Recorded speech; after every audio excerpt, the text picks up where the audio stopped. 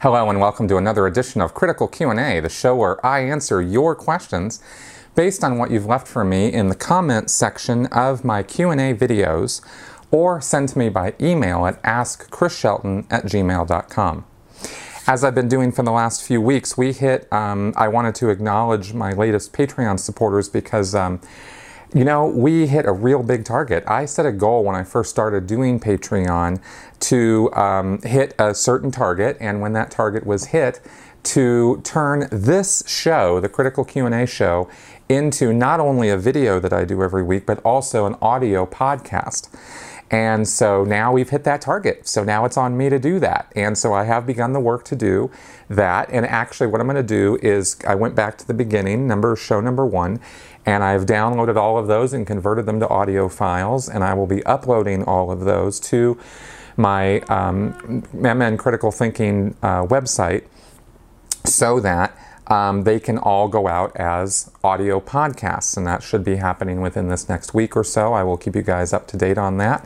So if you prefer to listen to the show as a podcast rather than watch it here on YouTube, that's okay.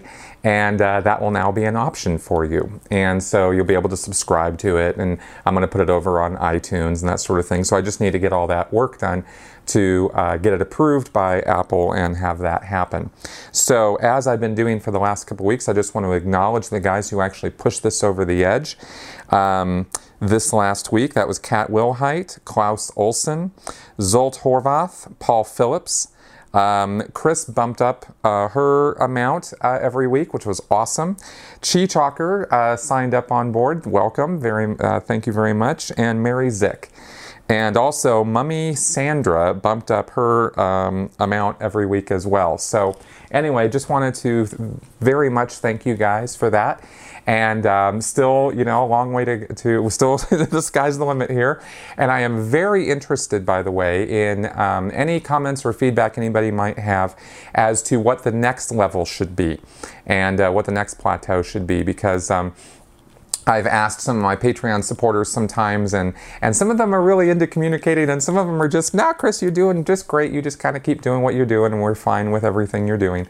And if that's the case, totally fine. But I'd like to set another plateau, and I'd like to get some feedback from you guys on what you might like to see as what might be a good plateau to set for a next goal. All right, that all being said, let's go ahead and get on with your questions now. Nia Nilicat. So Scientologists believe that they have lived millions of lives before and done everything before, like being a high management person in the Sea Org, even if they still are teenagers. How do they then explain away that they have not cleared the planet a few million lives ago, then, since everyone already knows everything? And how did Hubbard explain away that he just now figured out how to save the world? I mean, would he not be a pretty lousy Thetan to be that late in the game? Okay, well, kind of an interesting question, so I thought I would sort of address this as to what Scientologists think about, past life knowledge and things like that. Hubbard put out the idea, first off in Scientology, that Scientology's never existed before in all of the trillions of years of existence of, life here in the physical universe and life thetanically going all the way back to the Theta universe. So this is new. Hubbard said that Scientology was the only new thing in the entire universe. Now, he did also say that there have been earlier attempts in the far distant past to rehabilitate or help or, give some sort of therapy to Thetans, who are stuck in the physical universe, who are stuck, making pictures of everything that they see, hear, and experience, right? Actually, that just reminds me, maybe I should make a point about this, because I don't think I've ever mentioned this before, but Hubbard, one of the claims that Hubbard made as to why Thetans or spiritual beings are so screwed up is because they've been convinced that sensation and the living in the physical universe, right, that is not a native state for a Thetan. Thetans come from some other place that doesn't have matter, energy, space, and time. This whole universe is a playground for thetans, or a place that they have come into to experience sensation and live these lives. And originally there weren't even bodies; they were just playing around with, throwing planets around and stuff. I don't even know, but anyway, he said that. That the thing that keeps thetans so involved in the physical universe, and that they are become addicted to, in a way, is sensation, right? Is the idea of experiencing life through a body and being able to feel and hear and touch and sense things that way, because that's not how thetans actually normally act and how they experience things. Hubbard talks about the fact that a thetan will know about something or experience something by pervading it and just being it, which is a little bit of a different thing than touching it and feeling it and seeing it and smelling it and tasting it. So he said that thetans get kind of addicted to this, and they also are making mental image pictures all the time of what's going on around them. And those pictures are three-dimensional memories, that you can recall, and they have all the recordings of all the perceptions that a thetan is experiencing through a body or otherwise. So they get addicted to these pictures also, and these pictures become really important, these memories, maybe is a better way of putting it. So he said that one of the earlier forms of therapy for thetans in this physical universe was for another thetan to come along and just take the pictures away from them, right? Because he says that pictures have mass. They consist of energy. They're created by, or they exist because there's a little bit of energy in each picture. Now, this stuff breaks down again, I will just say, all of this stuff breaks down pretty quickly when you start applying some critical thinking to it, right? I'm not saying all this stuff because it all makes total sense or is logically consistent. But this is what he was saying, right? So he said there was some kind of picturology or something that existed back in the day, way back, that thetans would just have, chains of pictures ripped from them, and this was supposed to be this was supposed to have therapeutic value, right? And so that's I think that was the only one he said that I recall where there was specifically somebody was trying to do something to help thetans out, right?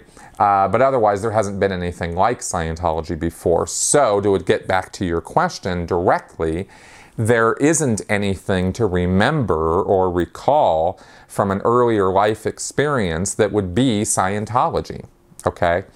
Hubbard and the Sea Org and Scientology in general use this idea that you've lived countless numbers of lives in the past. I mean, nearly an infinite number of lives when you look at the fact that it's trillions of years.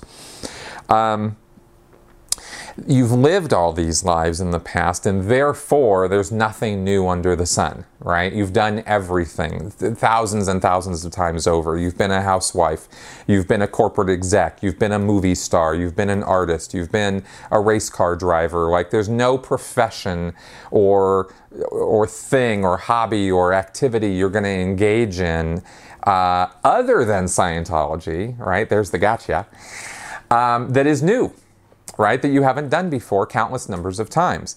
So this is used in Scientology as a discouragement from doing something else other than Scientology, right? It's a logical argument that they make to mostly new parishioners, by the way, when they are recruiting them to be on staff or join the Sea Org.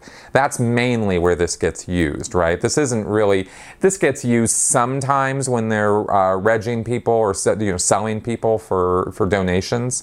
If somebody says, well, look, I don't want to give my money to the church because I've saved it for college, or I've saved it for a house, or I've saved it for this or that. Sometimes the salespeople will go in on that and go, well, you've had houses before, or, well, you've gone to college before, or college is, how many times do you have to go to college on your whole track, right? Meaning all the time you've lived before.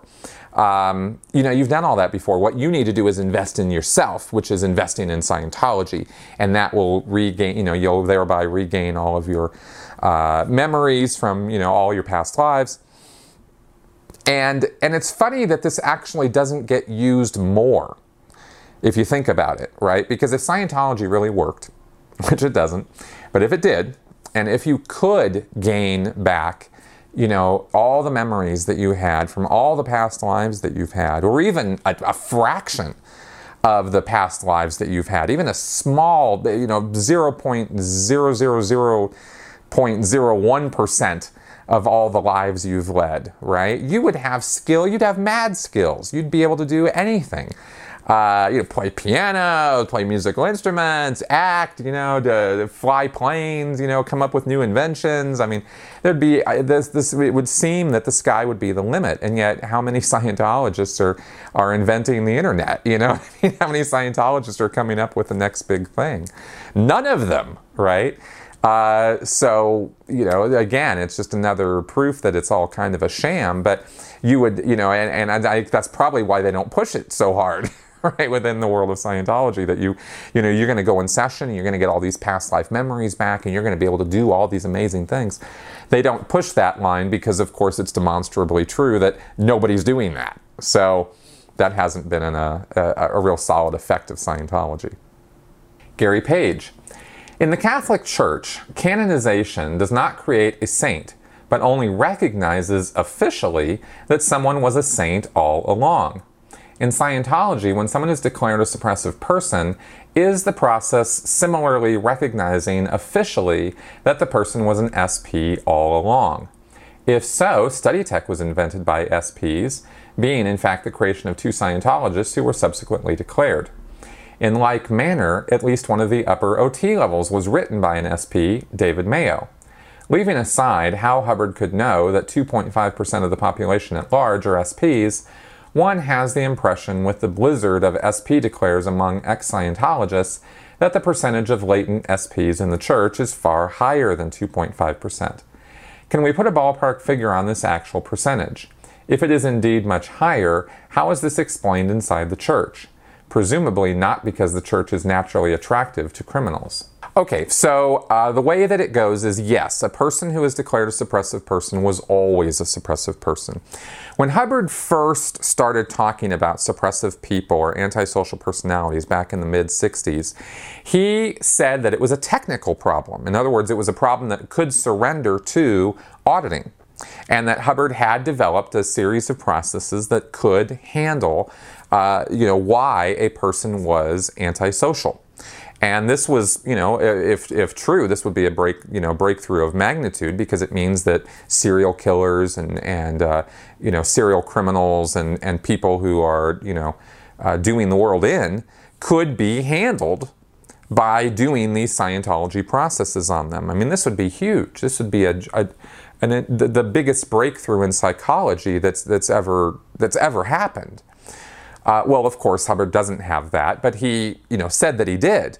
And then, of course, he promptly made it confidential. These processes are part of the power processes, which I've talked about before, and which are confidential levels that are part of the alternate clear route now, right? If you don't go clear with Dianetics, then you do power, power plus, and these other services in order to become clear. But Hubbard said that a side effect of one of these processes, or an unintended consequence of one of these processes, or a couple of the processes, is that you could handle an antisocial personality. So that was part of the original claim with suppressive people and talking about suppressive people. But Hubbard also said these people are so bad and horrible and evil and are trying to do the world in at such a mad rate that he wasn't really super interested in trying to handle them with his advanced technology. And so Scientology was not going to engage in any kind of effort to rid the world of these antisocial personalities. That's says volumes about Hubbard's true humanitarian objectives. He didn't have any, when it comes to saving the world or actually clearing the planet or making the world a better place. one of many proofs of that. When you actually critically examine Hubbard's track record and claims through the years, you find that he was making gigantic claims a couple times about being able to handle psychosis and evil intentions and antisocial personalities, and yet did absolutely nothing to get that information out to people who would actually be interested in doing something with that. Right? Maybe Scientology doesn't have to do it, but let's give that information over to criminal rehab therapists or psychology or something like that, right? And say, hey, look, we've cracked it. We got it. We figured it out, right? No, we're not going to do anything like that. So, hypocrisy as far as I'm concerned. Now, that being said, that is why a suppressive person has always been a suppressive person. If a person is truly suppressive in this way, right? In other words, if this is all true, and it is a condition that a person has had, and Hubbard said that the condition comes from something that happened way long ago, right? I love the way that I point over here to point, long ago, right? As time's linear. Anyway, if it happened long ago, some incident happened, some horrible, awful thing happened, where the person got stuck in this incident where they were being attacked or overwhelmed. They were overwhelmed by the enemy, basically. And I don't know, there must be something else more tricky to it than that. But basically, he said that a person was completely, thoroughly overwhelmed. Like, let's say they were, fighting in a musket line or something, and they're shooting, and they run out of bullets, and here comes the enemy, and they're charging, and here come the bayonets, and they get overwhelmed, and they get stuck at this point in time. Okay, and the reason they're antisocial is because they are so stuck in this violent, overwhelming incident that they now can't move forward in time as far as how they're perceiving the world. So everyone around them is a person with a bayonet sticking them, right? If they're stuck in this incident I just talked about, right? Or everybody is an FBI agent, or everybody is, an alien trying to kill them. And that's how they see the world. And that's why they act the way they do, right? They are trying to destroy everything around them because they think everybody around them is trying to destroy them. And so that's why this power processing would work to pull the person out of this stuck incident that they are trapped in, right? And that is Hubbard's explanation for suppressive people, right? So, of course, this would be a condition that you would be stuck in, your whole life. You'd be born into having this condition. You'd be living life after life after life, stuck in this thing that happened thousands or millions of years ago. So Hubbard said that because they learn, as they grow in life, you get a new body and you grow up, and based on, wherever you're born or whatever, you're going to learn a language and learn education and learn, you're going to learn socially, you're going to learn some stuff. You're going to learn how to kind of get along with people, but you're always going to be seeing them through this like crazy veil, right? So that's how SPs can ingratiate themselves into situations socially and look like they have friends and look like they, maybe even have spouses and kids and all this stuff. But inside, they're mad. They're just absolutely nuts. So that's why they've always been SPs. And as far as the percentages of them, I don't know. I don't know any way that you could actually determine how many SPs have been in Scientology, because I don't have a census figure for how many Scientologists total there have been. I have an estimate, out of my own education and background with it, but I can't say for sure. So it would be kind of silly of me to throw percentages around. 2.5 is as good as any other number. But I think, in terms of how many people have come into Scientology and been declared and kicked out, yeah, probably more than 2.5%. And Scientologists, if they thought about this at all, and they don't, but if they did, If you were to sit a Scientologist down and go, dude, there seem to be a lot of SPs getting into Scientology and getting kicked out and now speaking out against it and all this kind of stuff, what's the deal?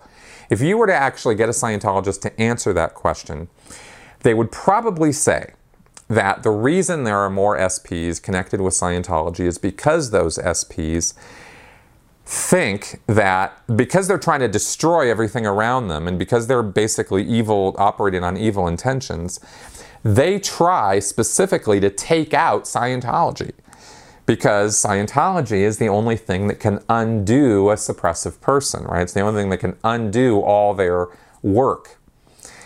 So that's why Scientology becomes a target for suppressive people, and that's why more suppressive people would come after Scientology than you would see suppressive people come after the Boy Scouts or come after the GOP or something, right? That's why. That's what they would say. So there you go. Nick Aloya.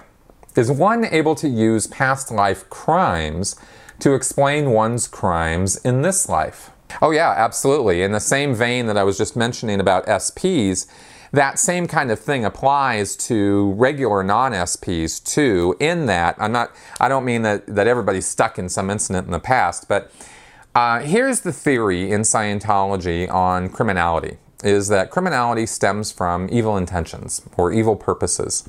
Hubbard was big on the idea that decisions that a person made in the past could stick with them and influence them through life after life after life into the future, all the way up to the present.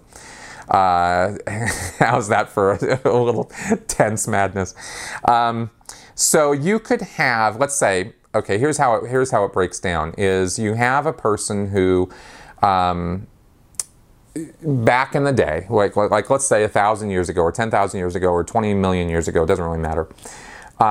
They were minding their own business, walking down the street, doing whatever, and something really, the way Hubbard explains this is something really, really confusing happened.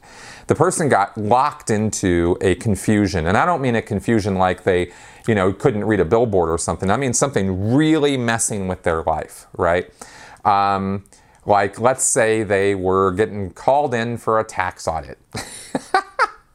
And this has nothing to do with Xenu, okay? I just thought of this. But let's say they get called in for a tax audit, and the tax auditor is lying to them about how much they owe the government and is going to bankrupt them and is going to ruin their life, right? And the person gets really confused about this. I mean, really upset, right? And like, why is this happening to me? And oh my God, my life is falling apart. And it's like, it's important, right? It's a significant confusion.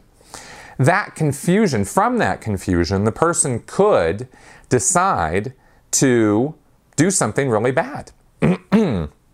And these confusions are where these evil intentions or evil purposes spring from. Is the person decides as a solution to this problem that they are faced with, that they're going to blow up the IRS building or they're going to kill the IRS agent or something, right? And so they come up with an evil purpose to destroy the tax system or to destroy the government. Okay. I'm just going to wipe out the government. And he goes and he his life is in shambles. He's in ruins. He's got nothing to lose. And he just decides, he makes this very hard decision that down with the government, right? And he goes and he purchases some explosives and he blows up IRS offices all over the country until they catch him and kill him, right? So that would be an evil purpose that this person decided. They made an active, knowing decision to do that. And Hubbard said that purpose will stick with the person, and they will act on that purpose in their next life, and their next, and their next, because that decision was so strong, because the confusion that created it was so strong. I mean, it ruined the person's life, right? And so this person will act on this evil purpose. And over the course of all these trillions of years that we've lived, there have been thousands of these evil purposes that a person has come up with, because over the course of all this time, you're going to run into life-altering confusions and problems, and you're going to make bad decisions based on that, and those decisions are going to stick with you. These are called, I use the word decision, but in Scientology, the word that's used is postulate. It's a postulate. And a postulate is a firm, self-determined decision that a person makes in order to create something or make something happen or decide on something, is a simple explanation for it. Hubbard describes a lot of magical powers to postulates, right? He says that the only reason the physical universe exists is because we're postulating it. We're deciding that it exists. Every moment that we are living as Thetans, we are deciding, we're all agreeing that the physical universe is a thing, and then it has reality.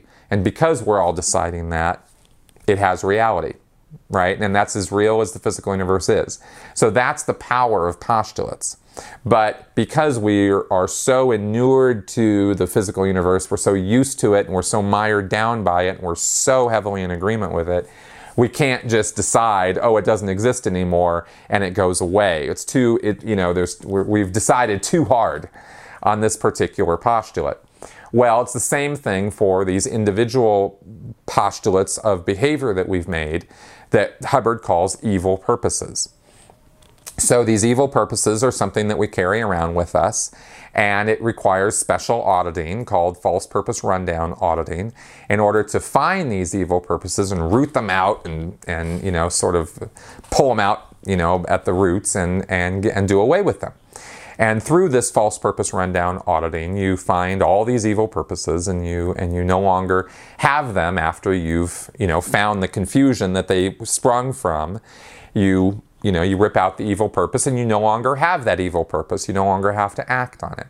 And this is the theory that underlies the whole RPF program, and this is why I spent 1,000 hours of my life auditing out all my evil purposes, right? Hundreds of them, right, that I got rid of on the RPF.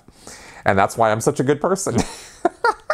So anyway, that's the theory of it, and that is why the answer to your question is yes. The past misdeeds of a person act now to have them continue to perform or carry out misdeeds because they're compelled to, because they've done it in the past. Justine Salisbury. In Critical Q&A video number 80, you mentioned that the Golden Age of Tech began in 1996. What is the difference between the Golden Age of Tech, Golden Age of Knowledge, and the Golden Age of Tech Phase 2? Was Tech Phase 2 the year when the basics were released, 2007? Are the Golden Age of Tech and the Golden Age of Knowledge the same thing? Hey, Justine. No, these are different things. And this is just internal Scientology rah-rah, really. In 1996, David Miscavige came up with a program, an international training program called the Golden Age of Tech. And what he did was he revised how Scientology training is done everywhere. And it involved, whereas before, I'm not going to get into all the little minutia of this because it's pervasive. But basically, prior to 1996, you'd come in and you'd do a course where you would study the theory of the course. You'd listen to lectures, read books. You would do drills on how to audit, right? I'm talking about auditor training mostly here. So you would practice with somebody else with a doll or something, auditing somebody, and then you would actually go audit somebody. And that was the sequence of training an auditor, right? Is a theory study, do some practical drilling, and then you actually go do it, okay? And this was a pretty standard way of making auditors, and it's not a bad way of particularly training somebody on how to do something. It's it's pretty much how training is done pretty much anywhere, right? You got to learn how to do it, practice it, then go do it. Well, Miscavige altered all of this by creating new forms of drills that were far, far more extensive and demanding a level of, he raised the standard to not just can you do it or are you okay at it, but you have to be perfect at it, letter perfect in every action and small detail of auditing. So you do the theory study, but then you do this extensive series of drills this is really what the Golden Age Tech was it was a release of all of these new kinds of drills And these are drills where you're quizzed on the information that you have studied and you have to answer perfectly. And then you're drilled on how to do the procedures, and you can't make one mistake. You keep drilling over and over and over again, keep practicing how to audit until you're flubless, you make no mistakes of any kind. And only then do you pass the drill. Well, predictably, this extended the length of time that it took people to become auditors. He claimed in 1996, Miscavige claimed that this would speed up training, that everything would go so much faster and easier and it would be wonderful. Ah! And Scientology training was going to be, the bomb diggity, and everybody was going to do it and it was going to be wonderful. Well, the exact opposite happened, and it ruined training. I mean, just totally screwed it up. And I know because I was over the training for the entire Western United States when this thing hit. Right? I had been a supervisor in Santa Barbara. I had trained people for years. And then I'm the executive overseeing all the training for the entire West US as of 1995. That was my job. So 1996, this thing hits. And suddenly there are no auditors being made anywhere. Like, nobody can get through these courses, right? It's just taking months and months and months for them to even get through the most basic prerequisite courses, much less the actual auditor training, right? Like the course that trains a person how to use the e-meter. I mean, that thing was taking people years to get through because they had to be perfect on all these e-meter drills, right? Whereas before, it was, you practice it. Hey, I feel good about this. I know how to do this. Good, let's move on. Right? No, that was no. Now it had to be perfect. Yeah, it got to be letter perfect, right? So, of course, it ruined training. Now, this was a real problem for Scientology internationally because it had changed the entire character of Scientology training. And suddenly, whereas before we had auditors, everybody could be an auditor. It was easy to become an auditor. After 1996, it was impossible to become an auditor. And now, whether Miscavige did this on purpose or not, I can't say. But it would be like him to totally screw up something. He's not a particularly brilliant person. He's clever, right? And he's quite nefarious. But he's not. He doesn't really think things through very well. Everything he's kind of. Well, no, I'm not even going to go there. I'm just going to say that Miscavige is not a good administrator. He is not a good technician. He's just not very good at much of anything, except, beating up on people. So this totally messed up Scientology training, and it made a lot of Scientologists very turned off from becoming auditors and wanting to train at all. And so, like I said, it really altered the whole character of Scientology as a movement. So then, in 2007, or I think it was actually a little earlier, maybe 2007, is Golden Age of Knowledge. Miscavige kept pushing the rightness of the Golden Age of Tech. And the only reason that it wasn't happening, the only reason auditors weren't being made, the only reason that, Scientology wasn't taking off is because everybody was ruining it. He had the right idea, and the training was all perfect, and so everybody was just screwing it up. And it was all the staff members' fault and all the Sea Org members' fault. It was not his fault, and it was not the fault of Scientology, right? So it was all our fault, right? We were all the SPs. So then that kind of got put by the wayside for a while, and this supposed golden age did not happen at all. It was more like the Iron Age. I don't know. It was bad. Anyway, then comes the Golden Age of Knowledge, and this was where all the basic books and lectures and things got revised and changed around, and there are various reasons why, but the bottom line is that all these books were re-released with all these lectures that had never particularly seen the light of day before. And this was supposed to be a release of all of Hubbard's lectures, or at least his public lectures. So there were thousands, just tons of these lectures that got released, as well as the revised books. So this was supposed to create some kind of renaissance in Scientology, and everybody was forced to go back and reread all the books And in many cases, people hadn't read all the books in the first place. So, there was this big thing to get everybody to read all the books and listen to all these lectures. And this would be a major, it was a great distraction from the fact that auditor training had just been utterly sabotaged, right? So now everybody's going to do this, and now they're really going to understand Scientology, and they're really going to understand L. Ron Hubbard, and they're really going to understand the whole subject, and this is going to be amazing. And this is why it was going to create this golden age of knowledge.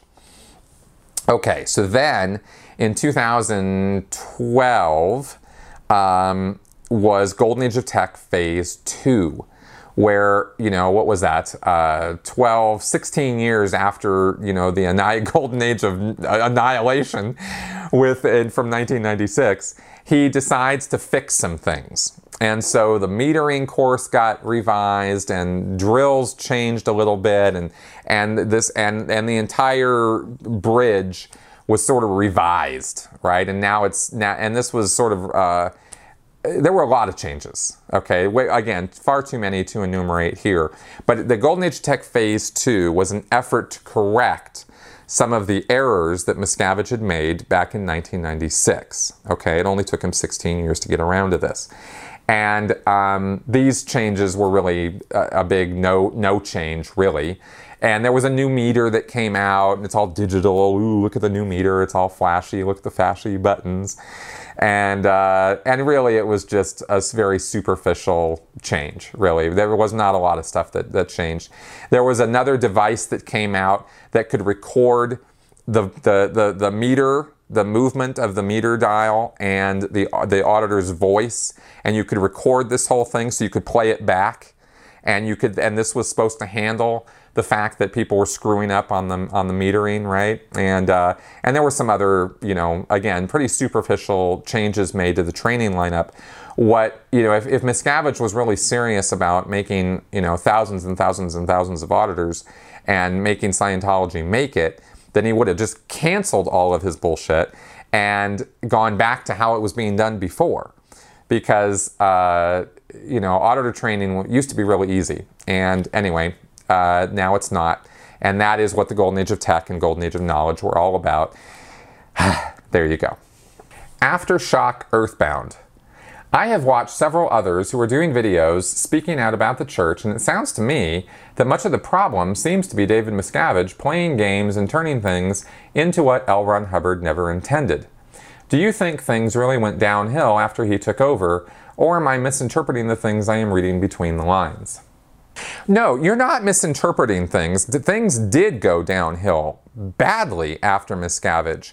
However, and this is important, this is not to say that things were all hunky-dory and wonderful under L. Ron Hubbard.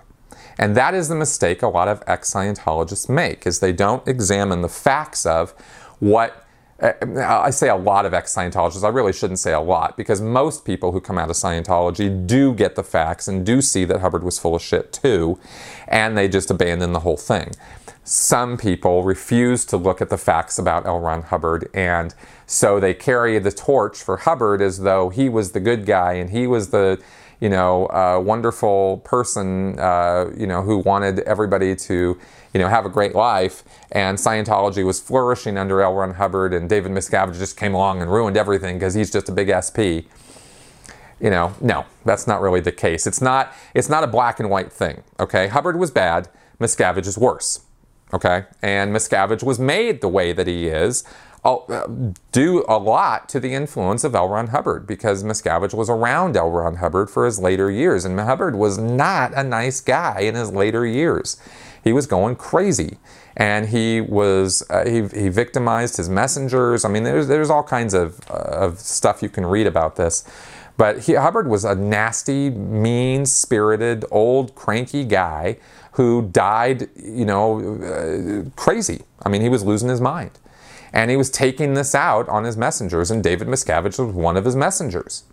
And Miscavige learned early on about, how to manipulate people around him, using Hubbard as a sounding board, and using Hubbard as a model, rather, I should say. Not a sounding board, but as a model for his own behavior. And he learned how to game the system, within the Scientology world, and he took over. So, and Miscavige was, I don't know whether he was a true believer in Scientology or not back then, but he sure doesn't look like he is now. And as I mentioned earlier in this episode here, he's a horrible administrator, horrible executive, and not a good technician, right? And he's not good with Scientology. So he just kind of is running the whole thing into the ground, right? And it didn't. The funny thing about all this, and I said this once long ago, is it didn't have to go this way.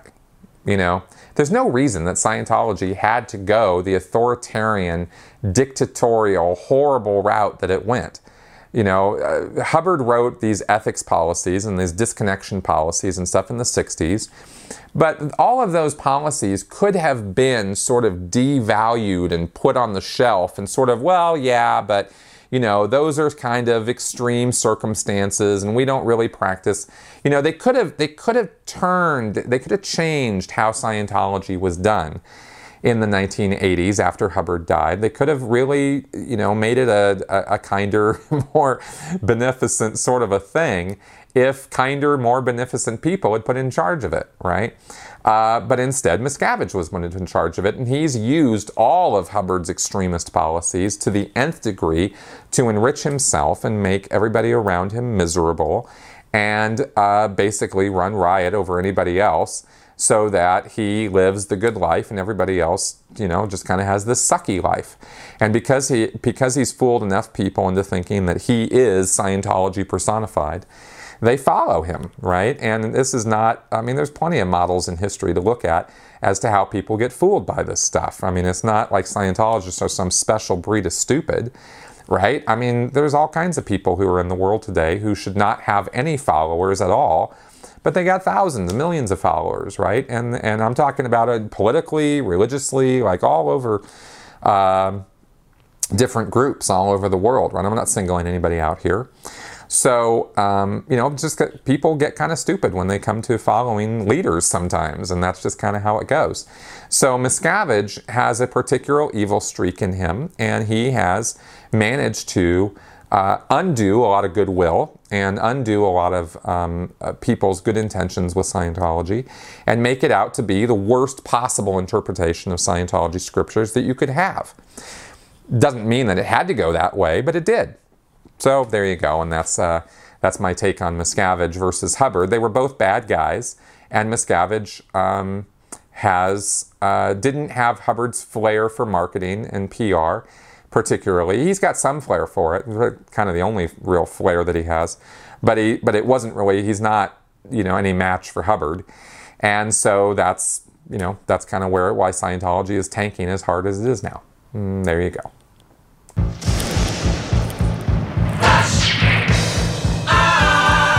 It is time for Flash Answers. Mark P. I was mission staff while in high school and only worked in the evenings. Missions were more lax in some things. My question is, was 2 p.m. Thursday local time or GMT St. Hill time? No, Thursday 2 o'clock is local time. That's how orgs count their end of the week, is Thursday 2 o'clock their time. CT. A lot of mud is being slung by Mark Rathbun's weird anti-Scientology cult.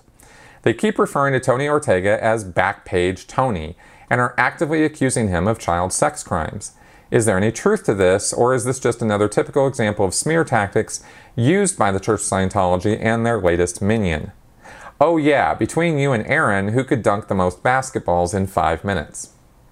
Okay, yeah, it's utter nonsense. Tony never had anything to do with, child sex crimes or anything like that. That is total nonsense, not hypocrisy, but nonsense coming out of, there is some hypocrisy to that too. Anyway, coming out of the Church of Scientology, and these idiots who follow Mark Rathbun fall for it, and, whatever. And as far as dunks go, I can't dunk a ball at all, so I'm pretty sure Aaron could totally ace me on that one. Mary Beth Wiley. Are you aware during an auditing session, when forced to look at past lives, that you are making something up to appease the auditor, or do you feel that what you are making up is a true memory? It goes both ways. It depends on the circumstances and situation, but I think most of the time people convince themselves that what they're making up is true. That's kind of the Scientology mindset is, you know, well, it's probably true because, again, you know, millions of years, everything's happened to you. So anything you can imagine is probably true. But you know, there are some times when you know you're just making shit up because you just want to get the hell out of the auditing session. So it goes both, you know, it depends on the circumstances and the person. Okay, everybody, that's our show for this week. Thank you very much for coming around. Consider joining me on Patreon, and thank you very much for all of your feedback, commentary, questions that you are going to leave for me below in the comment section to this video. I will talk at you again next week. Bye-bye.